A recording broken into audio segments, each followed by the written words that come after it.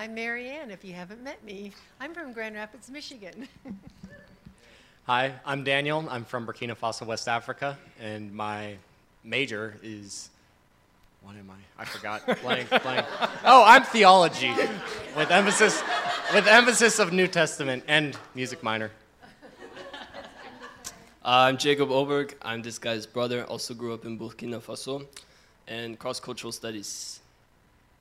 Hi, my name is Dee. I'm this guy's friend. And I'm from the Philippines, and I'm also taking nursing. I can't top that. My name is Andrew. I'm a pastoral studies and youth ministry major, and I'm from Hmong Nation. Ni hao. I'm Reagan from Singapore. I'm a psychology major. This is Kendall, or Kendra to some. She's from Spain, and she is a communications major. My name is Kayla. I'm from Malaysia, and I'm nursing major. Thank you. You guys can go sit down. Jacob, the tallest one there, he was going to give you a little report from his Envision mission trip this summer. He went for a month to the Philippines, but when I told him he had to scrunch down his 45 or 30-minute talk to 3 minutes, he said, nope, can't be done.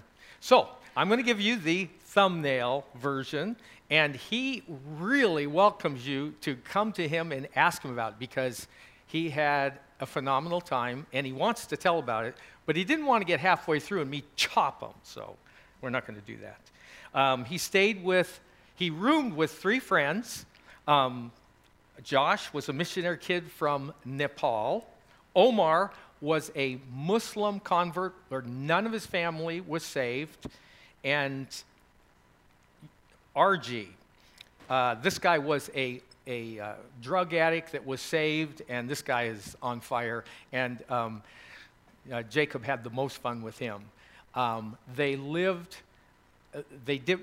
doing missionary work. They did all kinds of stuff. They worked in the schools, churches, Bible studies, devotions, youth group. But he learned the most from hanging out with these 3 guys.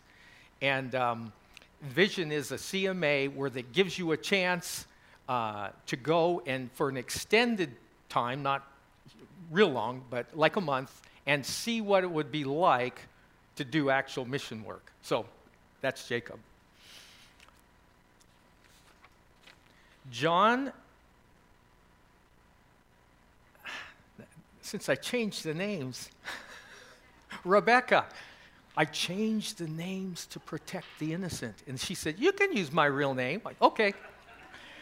John and Rebecca were at work at their mission jobs. John was doing tech work for the missions, and Rebecca teaching at the mission school.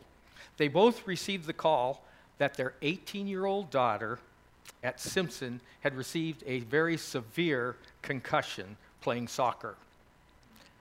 They were 8,271 miles away. Kay, we call her Special K, she's an excellent student. She's in pre-nursing, but she couldn't concentrate.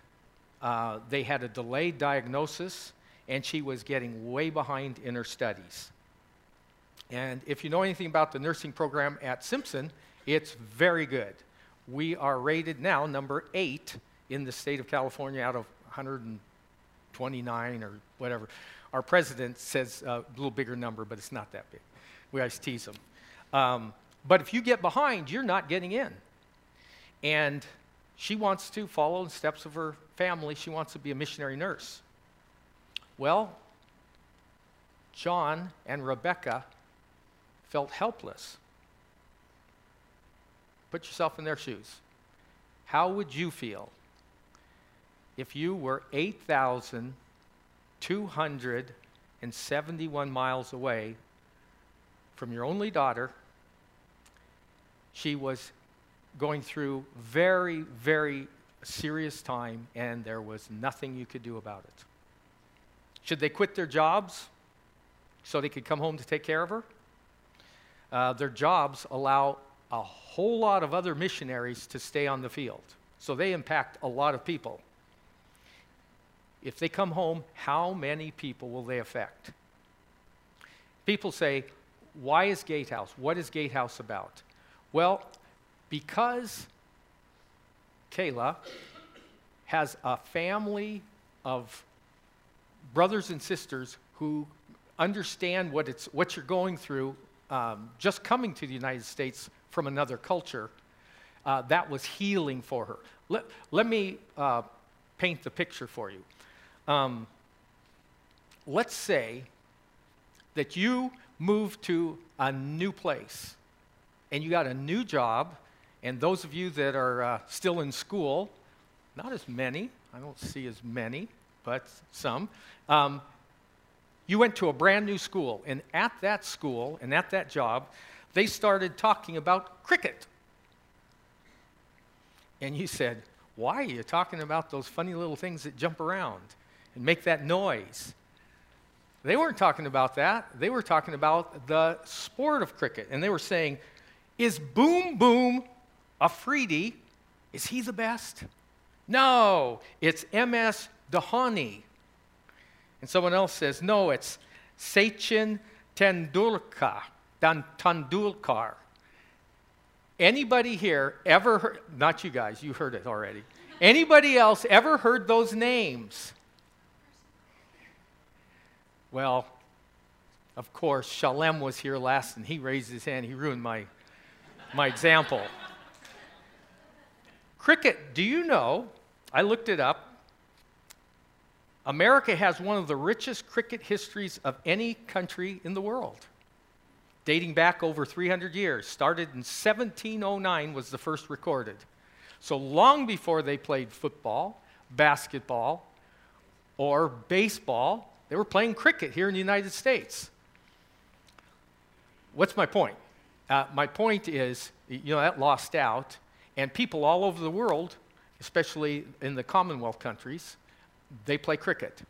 So if you went there, you would know what they're talking about. And that's exactly how students that are coming here that aren't raised in our culture, how they feel. So what do college students face? Well, they're trying to figure out who they are. They're trying to figure out what they're going to do with their life. What, am I going to career? Am I going to date? Am I going to get married? They're wrestling with all of these things, and now throw into it a whole cultural, whole mix of cultural stuff. Well, Kayla had a family to be with. It was her brothers and sisters who got her through that. Now, of course, we have Skype and everything else, so she could talk to her parents, so that was very good. But she had a family, and that's what Gatehouse is about. First and foremost is they have each other that understands the craziness of what they're going through when they come here to the United States. So I want to invite you. We have some opportunities at Simpson now. We have 46 new internationals from last fall and this fall. Not counting any of the missionary kids, not counting other third culture kids of our own in the United States, and not counting the other missionary kids that aren't with us. So I don't even know how many there are. But there's nobody on campus right now to work with them. We don't have the staffing. So what do? David Duxbury, up until he left a week ago, he'd pick up the phone and say, hey, Scott, can you take so-and-so? Well, it was Rohi to the doctor. Yes. He's a runner from Kenya.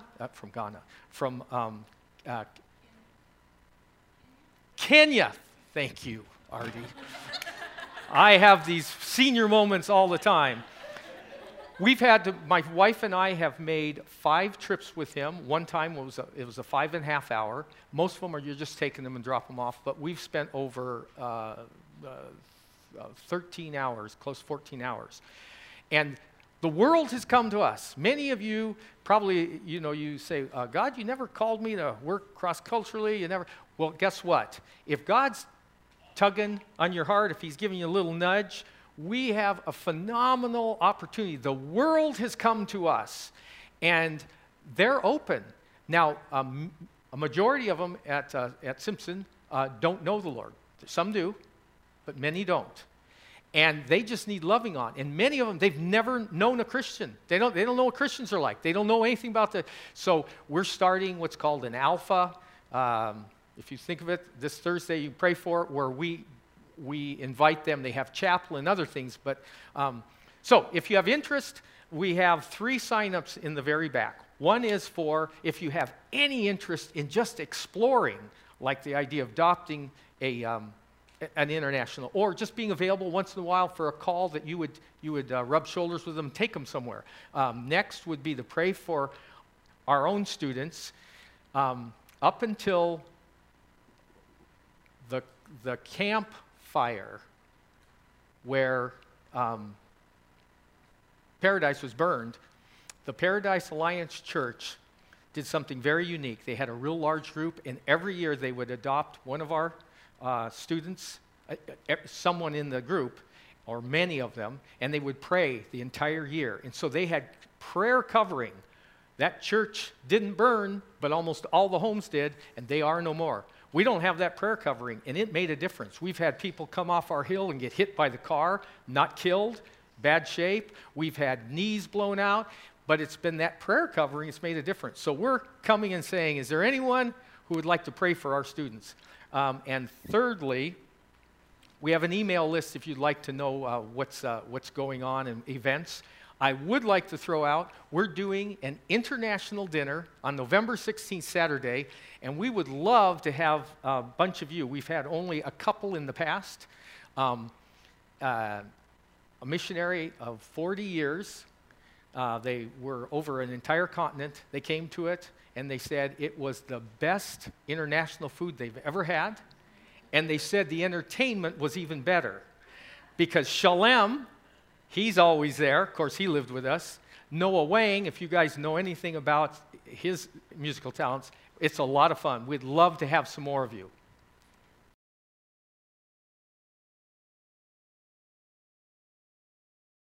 Hallelujah! Okay, that was pretty good. All right. Oh, man, I'm going to have fun with you guys. So my name is Andrew Herr. I'm a pastoral study and youth ministry major. Did you show that picture? Yeah. Fit for youth ministry, right, Pastor Sean?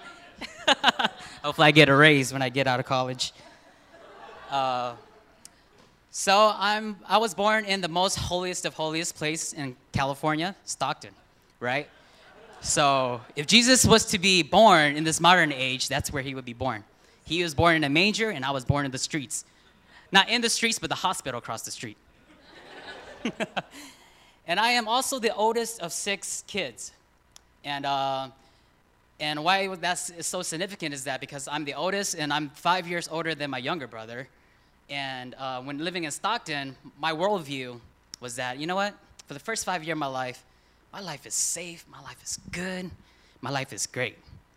And part of why I'm sharing this is because Scott asked me to share about this piece of my life, and it's revolving around racial prejudice.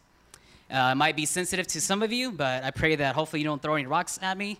Hopefully you can miraculously turn them to bread to eat later. So, man, that threw me off too, see? I saw a rock coming out from somewhere. But going back to my family, my worldview was safe. It was great. I didn't know anything about violence. And this is probably because my dad, he used to actually be in a gang. And when he met my mom, they had me, he decided to change his life and get a full-time job to support the family. And the reason why he probably kept me and my mom in the house was because he didn't want us to be outside of the homes, because who knows, there might be a drive-by, or who knows, maybe there might be gang members or whoever it is outside that might be walking by that's bad. So my life was all good until I entered the public schools, and this incident took place in 1st grade. And I was playing with my Hmong friends, and we're just playing tag, and all of a sudden, this big kid, he grabs me and he slams me down on the ground. And I was terrified, I was hurt, I was broken. Not technically broken, but broken. And I looked up, and I realized it was a black student. And when I went back home and I told my parents and my grandparents about what had happened, they were so furious, they were so angry, they were so mad. And the reason was because they told me that, hey son, you can't trust any black people or any white people. You can only trust your own people. A lot of us, we may even say that's racist. Even I would say that's racist. But there's a story behind that. Many of you guys are familiar with the Vietnam War, right? The Vietnam War has a sub-war called the Secret War. And this was during the time when the CIA was infiltrating the communist territories in Vietnam, and they needed assistance, and they got the assistance from the Hmong tribes in Thailand and Laos. And when we lost the war, part of the deal was to bring some of the Hmong community back to the United States as refugees. So my grandparents on my dad's side, they came to the United States as refugees, thinking that they're going to have a brand new life where they get to start a prosperous life, right? But in the home that they were in, my grandpa would tell me the story. Every night when they would go to bed, there's always these loud bangs on the door, saying all these nasty things, and they realized it was white people. And these were the first people they encountered in the United States. And they were so terrified. They ran away from persecution and life threats from the war, and now they are facing this in the United States. And as you can see, there's a generational pattern of racial prejudice. My grandparents faced racial problems when they came to the United States, and it passed on to my parents because maybe my dad joined a gang was because of retaliating against blacks or whites that was punking all the Asians around because they were small or thinking that they were dumb. Maybe that's why he joined a gang, and they had their own racial prejudice, and that passed on to me. In the public school setting, I experienced it because a black kid who was bigger than me decided to bully me and decided to hurt me. And I thought that, you know what? Because in the Asian culture, we respect our elders. What my dad said, what my mom said, what my grandpa said is true. And that carried on throughout my whole entire life. And just to make a note, too, I was a non-Christian at this point. I didn't know anything about God. I didn't know anything about forgiveness. I didn't know anything about hope. So my whole entire life, I felt I was inferior to white people and black people. I felt like I was never worthy enough, and I felt like I was never good enough. And even when I became a Christian at age 13, how I became a Christian was that I was welcomed by Christians that were Hmong, not Christians that was white, just for context, okay? And the youth there, they welcomed me with open arms, and here I am having a great time knowing who God is, and I gave my life to the Lord. But yet, some reason, this racial prejudice was still attached to me. Even though I say I love God, even though I say this and that, God renews my mind, but I still have this racial prejudice against white people and black people. So fast forward, it came to a point where my dad just passed away in 2015 recently, 3-4 years ago. And I was in a moment where I had to make the biggest decision of my life. Either go to Simpson to go pursue pastoral studies in youth ministry, or either stay at home and do something that maybe God has not even created me to do at all. So I was struggling, I was wrestling with it, and I was like, you know what, I don't want to leave mom behind. I'm the oldest, I have to take care of my 5 younger siblings. Mom just quit her job, and she's a substitute teacher part-time, just living off of whatever she has to support the family. How could I find money to go to Simpson? I don't even know if I could go to Simpson, because I know in Reading, 99.9%, all the people there are white. In 2016, I was like, you know what, I might as well just go to Simpson, give it a shot, see what it's like. And at this time, it was crucial for me because if you're looking back 10 years ago at Simpson University, there's like 30 to 40 Hmong students on campus. But the year I went, there's only 3 of us. And I'm just like, the Hmong people, we're really tight in a tight community. I mean, like I said last service, look, they're all sitting together too, and even the Asians too, so we'll But that's how we were like, tight community. But because the 3 of us at Simpson, we had so many things to do, we had our own lives to do, and we were just so busy we never got a chance to hang out together. So for me, building community was so difficult because every time I walk past by a white person, I'm always thinking, oh, he thinks I'm stupid. Or if I pass by a black person, I might think I might even get beat up. Who knew? But I was so broken because I just lost my dad, and I was like, you know what, I have no choice. I have to find somebody at least.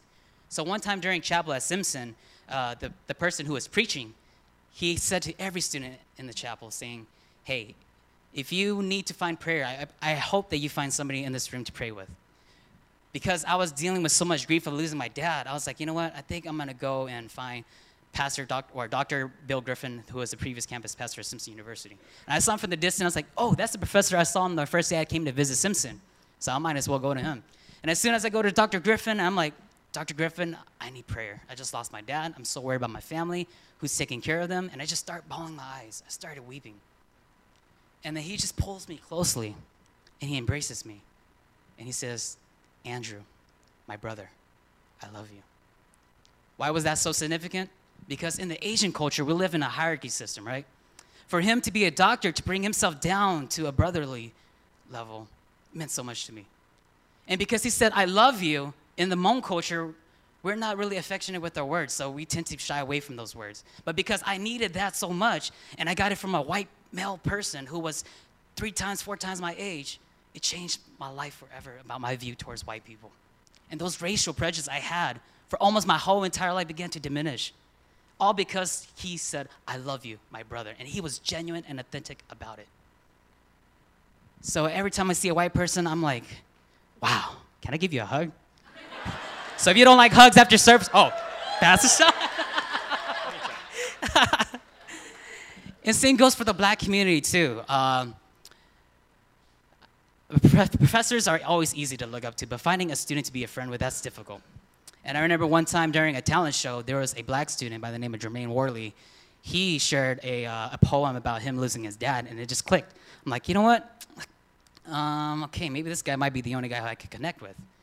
So I go and meet this guy, and we have dinner, and we just start talking about us losing our dad, and all of a sudden we became good friends. Every time we would go to basketball games, people would think we're demonically possessed because we're the loudest ones there, standing up.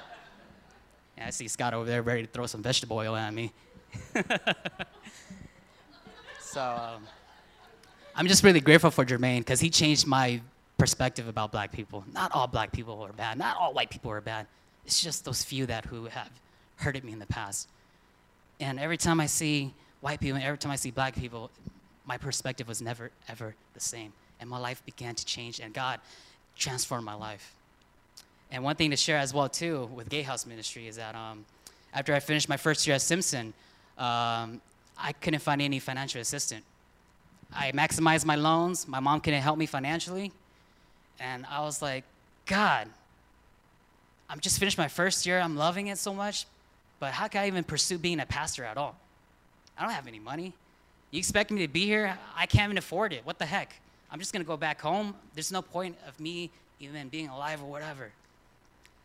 And within moments of just contemplating and just being angry with God, I receive a phone call from Scott Studebaker, and he asks me this question: Meng, would you like to live at Gate House? I'm like, what? First of all, I don't have any parents that are missionaries, or they're not even pastors, and why would I be included? And it was because of his loving heart and Marianne's loving heart that they were pushing. They're not pushing, they were fighting for it, and the board decided to agree to allow me to stay with them. And it changed my life forever. Now I get to live with these guys. These guys are so amazing, all these Gay House students. They go through so many things. They go through all of my jokes that I put on them. They forgive me for all that, for belittling them. It's kind of like they have racial prejudice against me now. And I'm just so thankful for them.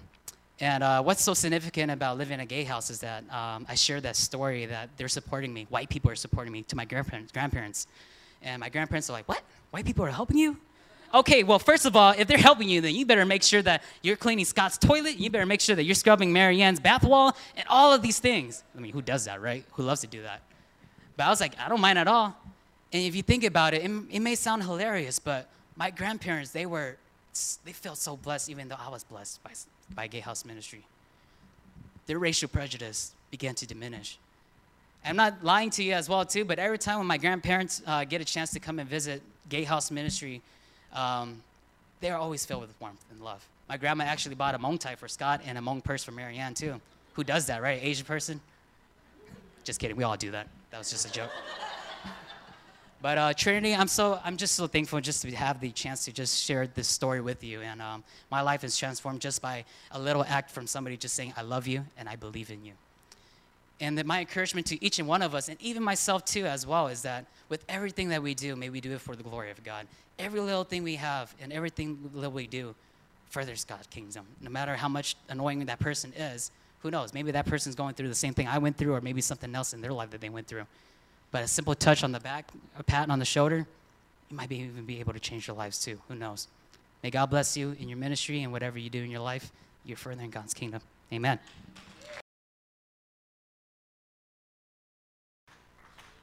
And that's Oberg the Elder and Oberg the Younger. He's the shorter one. He's the elder.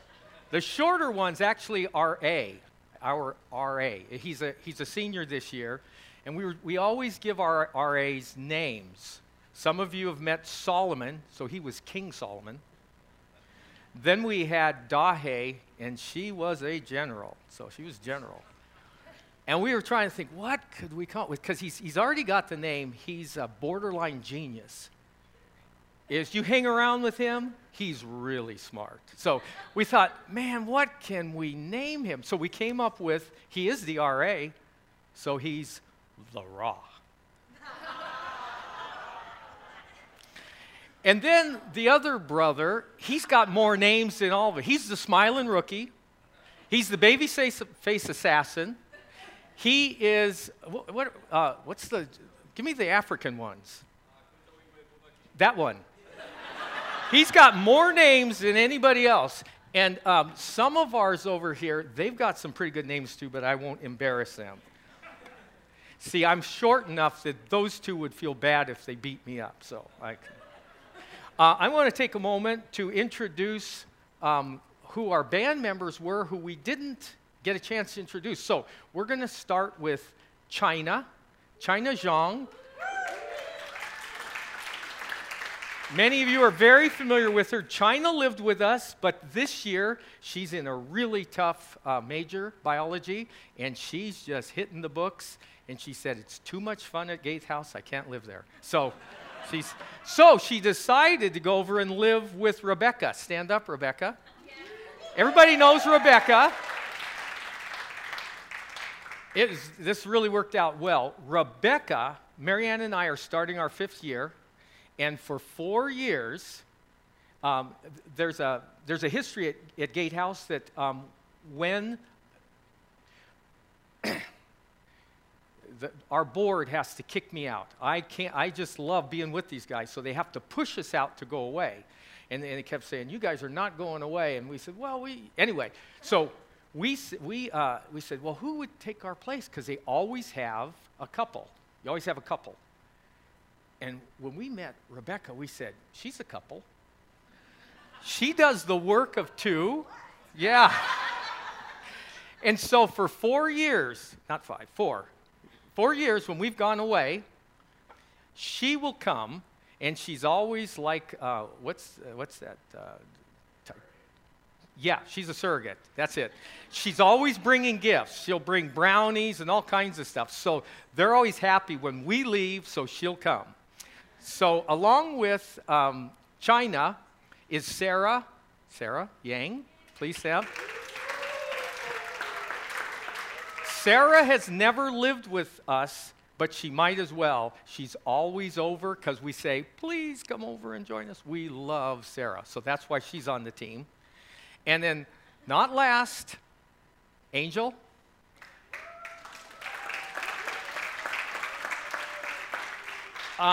Angel, this summer, I had the privilege, stand up, please stay up. I didn't marry her. I had the privilege of performing the ceremony. And she married Mike Tupa Mua. And Mike would be up here on bass, but I don't know why they kicked him off this time. So they're all musical, and so thank you. Angel lived with us for 2 years, and because she got married, we kicked her out. But Angel has the reputation, you see the straight halo? That's kind of a little bit like this, yeah. So that's a little bit about them. And I wanted to mention for Daniel and Jacob, they have an auntie and an uncle, Dr. David Thompson and Becky Thompson. Many of us know they're kind of famous in the Alliance, medical doctors. He's a doctor, she's a nurse. They set up in Bungalow, the hospital. Then they went to Egypt, Cairo. Well, they call them their kids, and it's uncle and auntie. But I wanted I didn't share this last time, but I wanted to share with you a comment they made when they went back to a reunion of their graduating class of their boarding school. they said when they went back to their graduating class, out of all the students, and it wasn't gigantic, but it was significant, the number, only one was following the Lord. There was a Buddhist, and there was all kinds of other things. You guys, the pressure and the stuff that our MKs go through in having to try to shift over to culture when they're going through college and all the rest. I mean, we have some amazing examples in Becky and in Mr. Erickson and in Don Kropp just recently. But we heard he experienced really the tough side, and God's reached down and pulled him out. But so I wanted to mention, I didn't mention this last time, there's only 2 homes like Gatehouse in the entire United States in the evangelical world. I don't know about Catholic, Lutheran. Lutherans do a great job. They probably have something. But in the evangelical world, so, you know, we're talking Baptist, Methodist, go down the line. 2. And they're both connected to CMA schools, Simpson and Toccoa Falls. And I didn't make those statistics up. That comes on really good. The founders of David, the Cronbachs, they work with Barnabas International. They do member care all over the world. They're in Prague now. And they were the ones that founded it 20 years ago, and we had the privilege 2 years ago. They sat down with us in the summer, and they gave us all the history, and they told us, and they said, there's only 2. Now, there's 3 other schools that help transition if you're coming back and you need a place to stay and you're going to work. But if you're going to go to college, you got 2 choices. We need a whole bunch more. But that's another subject. The tension. We left you hanging, didn't we? They rebelled. And they said, we're not going in. And what did God say? God said, okay, if you're not going to go in, we'll do this, we'll do like Becky used to do, get to run around the track, run around the track, run around the track. You just keep circling. You don't go anywhere. You know, you're practicing. So they got to practice a lot. 40 years going in a circle. Why? Why did they have to go 40 years in a circle? That was the generation, but why? Why did they have to go in the circle? Why didn't God let them into the land? Because they said no. Okay, go with me for just a minute. What had they experienced up to that time? What had they seen with their own eyes? How? Okay, so food drops out of the sky every day, right? Enough for that day. Okay, that's one. What else? Yeah, water. He provided, whether he's striking the rock or whatever, God provided water, right? Or throwing the branch in and making the water clean, right? Pillar of fire that led them during the day and, at night, and cloud during the day, right? What else? Okay. What else? Tell me about that.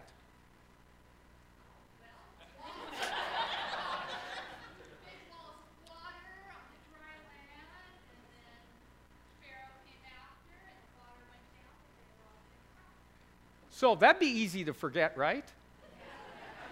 You've gone through all of this, and then the spies come back, and they carrying these, we don't know exactly what it is, a lot of times it's called grapes, but fruit, huge fruit, and said, it's a great land. They're probably, bent over and barely, great land. It's everything God promised, but we can't take it.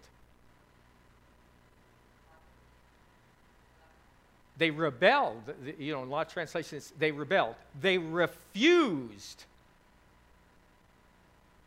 Okay, we're going to pick up the story now. So 40 years later, God calls out Joshua. Not really, but almost. Moses was the servant of the Lord, and Joshua, son of Nun, was Moses' helper. After Moses died, the Lord spoke to Moses and said, my servant Moses is dead. Now you and all these people must go across the Jordan River. You must go into the land that I am giving the Israelites. I promised Moses that I would give you this land, so I will give you all the land wherever you go. We know that. Just as I was with Moses, I will be with you. No one will be able to stop you all your life. I will not abandon you. I will never leave you. Joshua, you must be strong and brave. You must lead these people so that they can take their land. I promised their fathers that I would give them this land. But you must be strong and brave about obeying the commands of my servant Moses. If you follow his teachings exactly, you will be successful in everything you do. Always remember what is written in that book of the law. Speak of that book and study it day and night. Then you can be sure to obey what is written there. If you do this, you will be wise and successful in everything you do. Remember, I commanded you to be strong and brave. Don't be afraid, because the Lord your God is with you wherever you go. So Joshua gave orders to the leaders of the people, go through the camp and tell the people, get some food ready. 3 days from now, we will go across the Jordan River and take the land which the Lord our God is giving us. Then the people answered Joshua, we will do whatever you command us to do. We will go wherever you tell us to go. We will obey whatever you say, just as we obeyed Moses. We only ask that the Lord your God be with you just as he was with Moses. Then anyone who refuses to obey your commands or turns against you will be killed. Just be strong and brave. Okay, so we have this picture of this leader. Moses dies, and all along it's been known that Joshua was going to take over. But he was the lieutenant, right? And as the lieutenant, when he was one of the 12 spies and went into the land, he and Caleb, they came back with the same. All 12 spies said the same thing, that it's a great land. It's amazing. It's all God said. But 10 of them said, we can't do it. And of course, Joshua and Caleb said, we can. God's going to give it to us. So this is the same guy.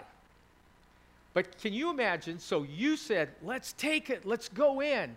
But because the majority said no, you have to be with them for 40 years, going in circles, going in circles. What do you think went through his mind, all that? For 40 years, these lousy, rotten people, I'm having to hang out with them, and they would, I don't know what, all the stuff that went through his mind. But 40 years later, God says, now it's time to go. And you're the leader.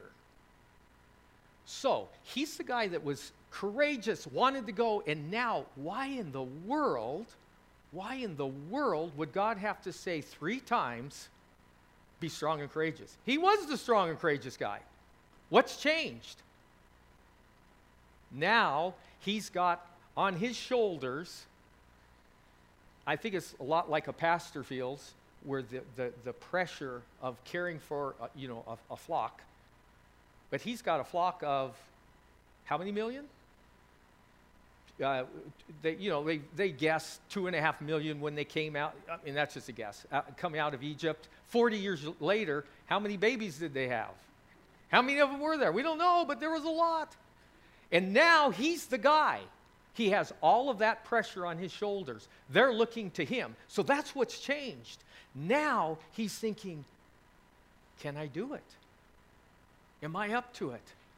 Because, did you catch what they said? Hey, we're going to obey you. We'll do whatever you say. Just one little catch. What was that one little catch? We only ask that the Lord your God be with you just as he was with Moses. No big deal, right? What did Moses do? Tell me, what did Moses do? What? Yeah. This part of the Red Sea. Okay, what else? What else did he do? Yeah, name one. Okay, what else? Yeah, what else? Locusts? Yes. Yeah. Yes. Okay, we could go on and on, can't we? That's all. That's what Moses did. So, Joshua, we're going to follow you. We'll do whatever you say. We'll obey you. And if anyone doesn't obey you, we'll kill them. You just have to be everything that Moses was. Would that be a little pressure?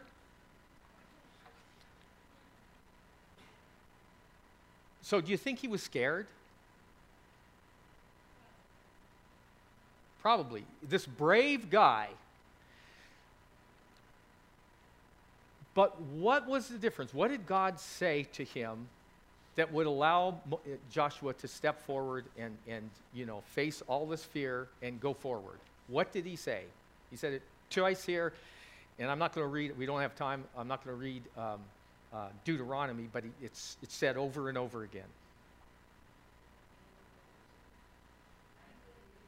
I will be with you. And then I love, this is one of the verses that I've hung on my whole life. Hebrews 13:5 is a quote from this passage. I will never leave you. I will never abandon you. Guys, do we live in some scary times? Our pastor's been taking us through 1 Corinthians, and we faced, he's really, I wouldn't preach on a lot of stuff he preached on. He's taken on really tough stuff and stuff that's in our culture, and we could be absolutely paralyzed because of some of this stuff. And he's encouraging us that God's the same God, that, it went on in Corinth. And yes, these are tough times, but God hasn't changed. Jesus Christ the same yesterday, today, and forever. So, scary times. I want to take you back a little bit, my history. I grew up in the 1960s, born in 55. Yeah, I'm an old codger. And I was so influenced by fear growing up.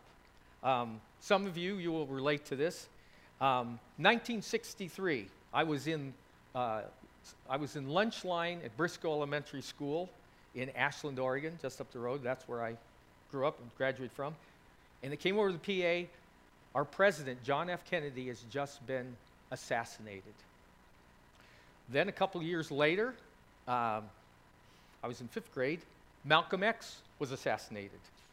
A few years past that, I was in junior high. Martin Luther King was assassinated. 2 months later, Robert Kennedy was assassinated. In between, there were a bunch of civil rights leaders.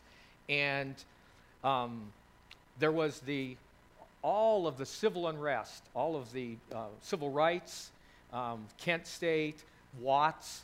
I lived for a while close to Watts.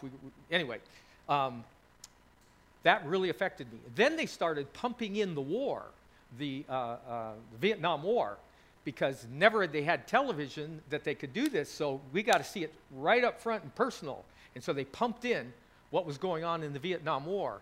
And I lived in fear.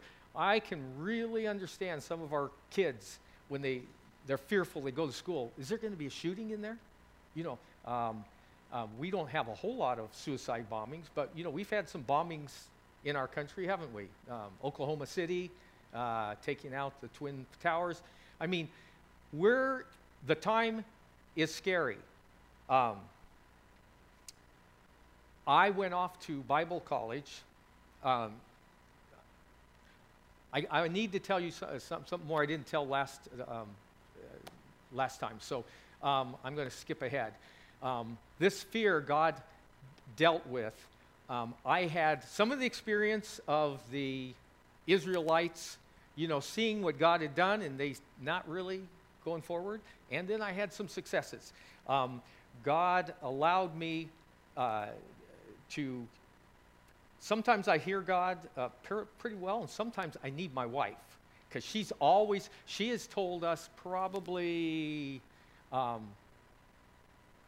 7, 8 times, it's time to go. God would keep moving us. We were 20 years in Utah. We bought 4 homes. We sold 4 homes, helping the church plant. I ran a business while we supported the chief church planter. So God would let Mary Ann know. She said, it's time. I'd say, nope, it's not time. And then, yep, it was time, and so we would move. But there was always a reason. It was always to help in another church plant. Sometimes it was premature, but she always knew. But when my pastor, I knew I was called to missions. I ran. I was a good runner. I was nothing like our Becky, the most decorated athlete at the University of North Dakota. You know, last year she had her induction and all that. Pretty amazing. Well, I was a good runner. I had full ride scholarships. The place my folks, I wasn't a great runner, but I had good grades. I worked really hard. So my folks wanted me to go to Columbia University, New York City. They don't really give full rides, but they provide all the funds for you. So that's where they wanted me to go. I knew God was calling me into missions. I knew God was calling me to Moody. So my coach would get all of these. We were state champions. We were good runners. Again, not great runners, good runners. I missed running against Steve Prefontaine by 1 year. Some of you know what that means. But so I applied to Moody. And my coach said, you got at least, you may not get in. I knew God was going to put me in. So that was it was a 33% chance of being accepted. I got in. Soon as I got there, and it was my dream, I had a horrible semester. I was under this absolute black cloud of depression. The fear that I had experienced all those years. Billy Graham crusade would come to town, and I would go forward to get saved again. And this happened more than once. I had all of these fears and all this stuff. And so I came home and prayed with my pastor, and God did a miracle. To this day, I have never been depressed since, and I have never, what's the other thing? The fear. In fact, most people now think I've gone from over here. I used to take myself super serious, and now I'm over here. Over at school, they call me the party guy. I was so serious, but why that's important is my whole life, every decision I made was to go to the mission field. I've never been on a mission trip. The 6 years that I was working on my undergraduate degree, 6 years. I was 3.5 years at Moody, got a special dispensation to stay an extra 6 months because I took Greek and I was Bible theology, but I was always going to missions. I was in charge of the Muslim prayer focus. That's where God put on my heart. And then I was in charge of all the prayer focuses, but I'd always go back to the Muslim one. So I go to Michigan State, we graduate, and I'm assistant pastor for 3.5 years. We aren't given a salary. We're doing our home service. It was a small church, but we were reaching out to the international community at Michigan State, the largest single group, and that's where we got our love for international students. When we were to leave to go to Fuller Seminary, to go to study Islamics, we had no money. And God told Mary Ann, it's time to go. And I said, we can't go. We don't have any money. And then our board of elders said, you got to go. God's saying go. And I knew it was correct. That's one of the many times. So we went. We were in Ashland, and I was an assistant pastor. We came back for a year. And I was speaking, the pastor was gone, and a lady came up to us. I was working at a Mercedes-Benz dealership, but we weren't saving any money. And she came up and she said, God says you're to come live with me and come to seminary. And immediately, I knew she was right. And we had no money, June Van Loon. So we went down and we lived with her for 2 months. She had never had children. And so my kids drove her crazy, and so she kicked us out after 2 months. But God got us there. She was great. We loved her. She loved us. I'm telling you some of the successes Now I'm going to tell something I've never publicly shared, because it's not all successes. While we were 20 years in Utah, I ran a business, and this is some of the pressure I think some missionaries could face. I had an opportunity. Our business was on the verge of exploding, and I'd never been able to save money for my kids for college. I'd never been able to do so. Our business was going to go absolutely crazy, and then the crash hit. And my wife was part of the business, and she kept saying, "We got to cut our losses."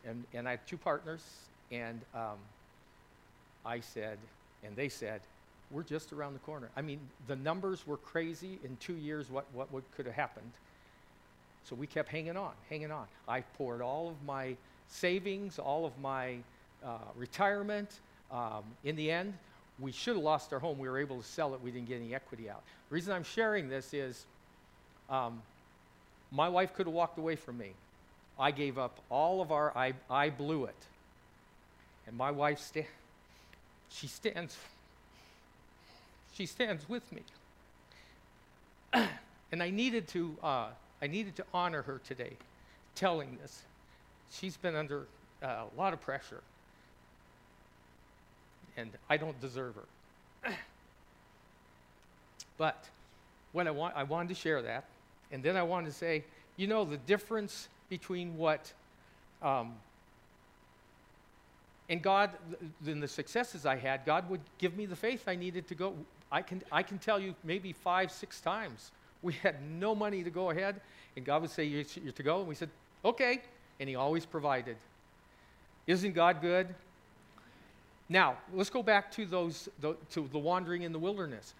Did those people that refused to obey God, did they need to go out and conquer and do it all themselves? No. Okay. So I'm going to fast forward. We're going to wrap this up. But we're going to fast forward. How did they conquer? So Joshua, Jesus, so many times when in the New Testament, when in the Old Testament it's saying, "Be courageous," Jesus says, "Take courage." And that's really the idea. It's being offered. The courage is there. We just have to take it. And how do we take it? It's exactly what they did, what the Israelites did when they followed Joshua, thank you. Joshua. What did God say? God said over and over in this passage that they need a strong leader. That's why He said, you've got to be courageous. You've got to be strong. They're going to follow you, but they need that leader. And in your life and my life, life gets tougher, doesn't it? And we can be scared because we have more people relying on us and all the rest. But God says, take the next step. So they didn't, the 40 years wandering, they didn't believe God. They wouldn't go forward because they were fixated on the problem, on the giants. Joshua, God says, you got a lot of responsibility, but I will be with you. I will never leave you. I will never forsake you. And that's what I can leave you today. We've been through a lot, and God never leaves us. He never forsakes us. He's always with us. It doesn't matter what we go through. It doesn't matter if we make dumb decisions like I did, or we make good decisions. He doesn't leave us. And that's what those people that lost out for those 40 years, what they didn't get. He wasn't leaving them. They forgot everything He'd done for them. And He said, so what did He say? He said, now, fast forward, Joshua, take the ark and the priests, and they're going to go up to the edge of the water, and as soon as they put their toes in, that's when I'm going to stop it. But not before. And so they did. Joshua, he received the grace that God was giving. And grace in the New Testament, God's empowering presence. When we have God, we have all we need. We don't need anything else. You know, we think we got to have plans and programs and stuff. God's empowering presence. He gives us what we need at the time. And that's what Joshua. So Joshua says, come on, troops. So they go, and the priests, and they're saying, this doesn't make a lot of sense. We're going to stick our toe in the water. We're going to walk in the water, and it's still right. And as soon as they touch the water, that's when it stopped. We don't have to figure everything out. We don't have to know the whole plan, and that's where we're scared. But remember, we've got a Father who loves us, so we're reaching up and we're holding His hand, and that's what it's about. It's about trust. It's just knowing that we have a Father who loves us, and whatever He's done in the past, He's going to continue to do for us. He's not going to leave us. And that's my challenge I want to leave with you. We live in a scary time, but we have a Father who we can reach up and take His hand, and He's not going to leave us, and He's going to... Corinth was a scary, scary place. All you have to do is go back and listen to pastors' sermons. It was a scary place. And God brought those Corinthian Christians through. But the one thing He did require was unity. And that's why we have to all band together. In 1 Corinthians 11, around the table, when they said, be worthy, if you read all the context before and after, it wasn't that they didn't sin. It was that He said, stop fighting, stop destroying my body. That's what it was about. So we need to hang together, and we need to believe together. That's my challenge.